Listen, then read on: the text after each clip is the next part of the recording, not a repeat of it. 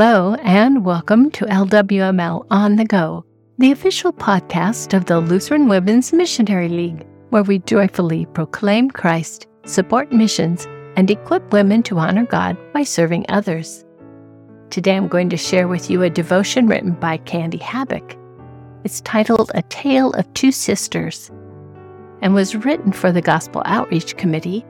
I love to tell the story. This story involves two sisters. Way back in 1995, I was matched with Victoria through a well-known national mentoring organization. At that time, she was 10 years old, and we became fast friends. It wasn't long before Victoria was attending church with me, bonding with the youth group peers, and eventually being confirmed. In 2001, my husband and I were led to become her legal guardians and to have her come to live with us.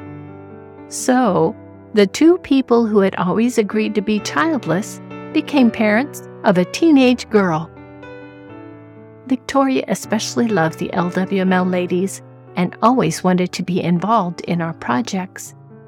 Victoria even served as the vice president's page at the 2003 LWML convention in Oklahoma City and was a young woman rep, or YWR, to the 2011 LWML convention in Peoria.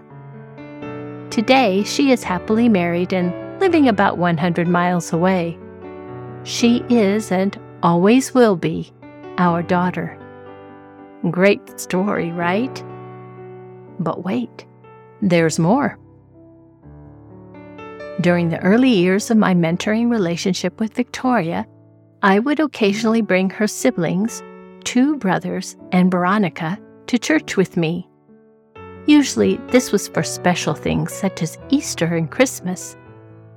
One thing we all love at our church is Easter breakfast, followed by an egg hunt and worship celebration. The kids always enjoyed it too. Fast forward now to about 3 weeks before Easter, when I received a social media message from Veronica with questions about our church's worship times and nursery availability. Veronica said she and her husband were planning to visit the following Sunday with their little girl. Visit they did, and the next Sunday as well.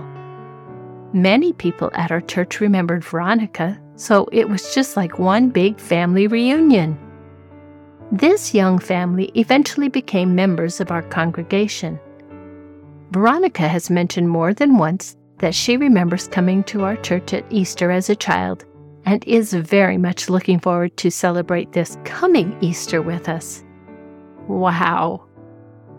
But wait, there's more.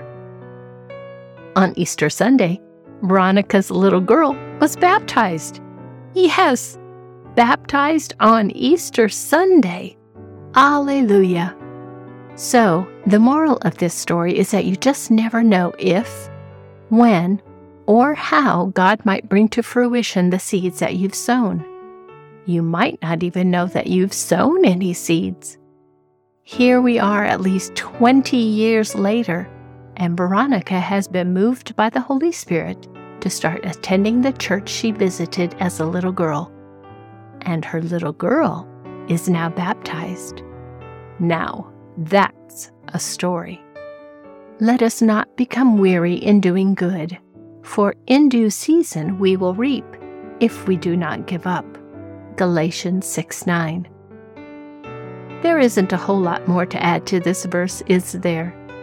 Just try to remember it. The most insignificant, trivial act might plant a seed in someone's heart that doesn't sprout and grow until many years later. It's the "at the proper time" part that is the focus.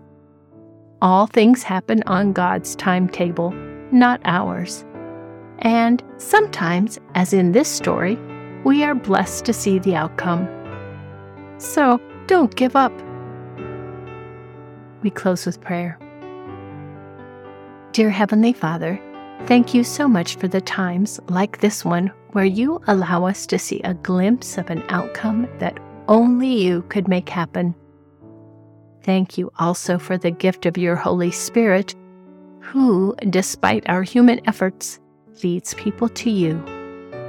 Please, Father, send your Holy Spirit into our hearts as well, so that we might be encouraged to share your word wherever and whenever we can.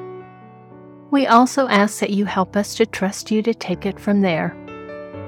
Amen.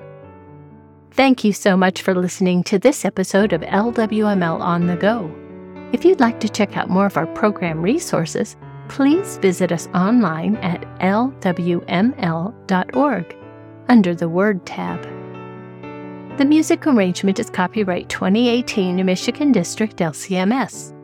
The hymn, God Loved the World So That He Gave, was arranged and performed by Peter Prochnow as part of the Hymnal Project. The Hymnal Project was made possible by a generous donation from Carl and Patsy Fabry in partnership with the Michigan District LCMS. You can learn more at thehymnalproject.com. My name is Eden Keefe, wishing you a grace-filled rest of your day.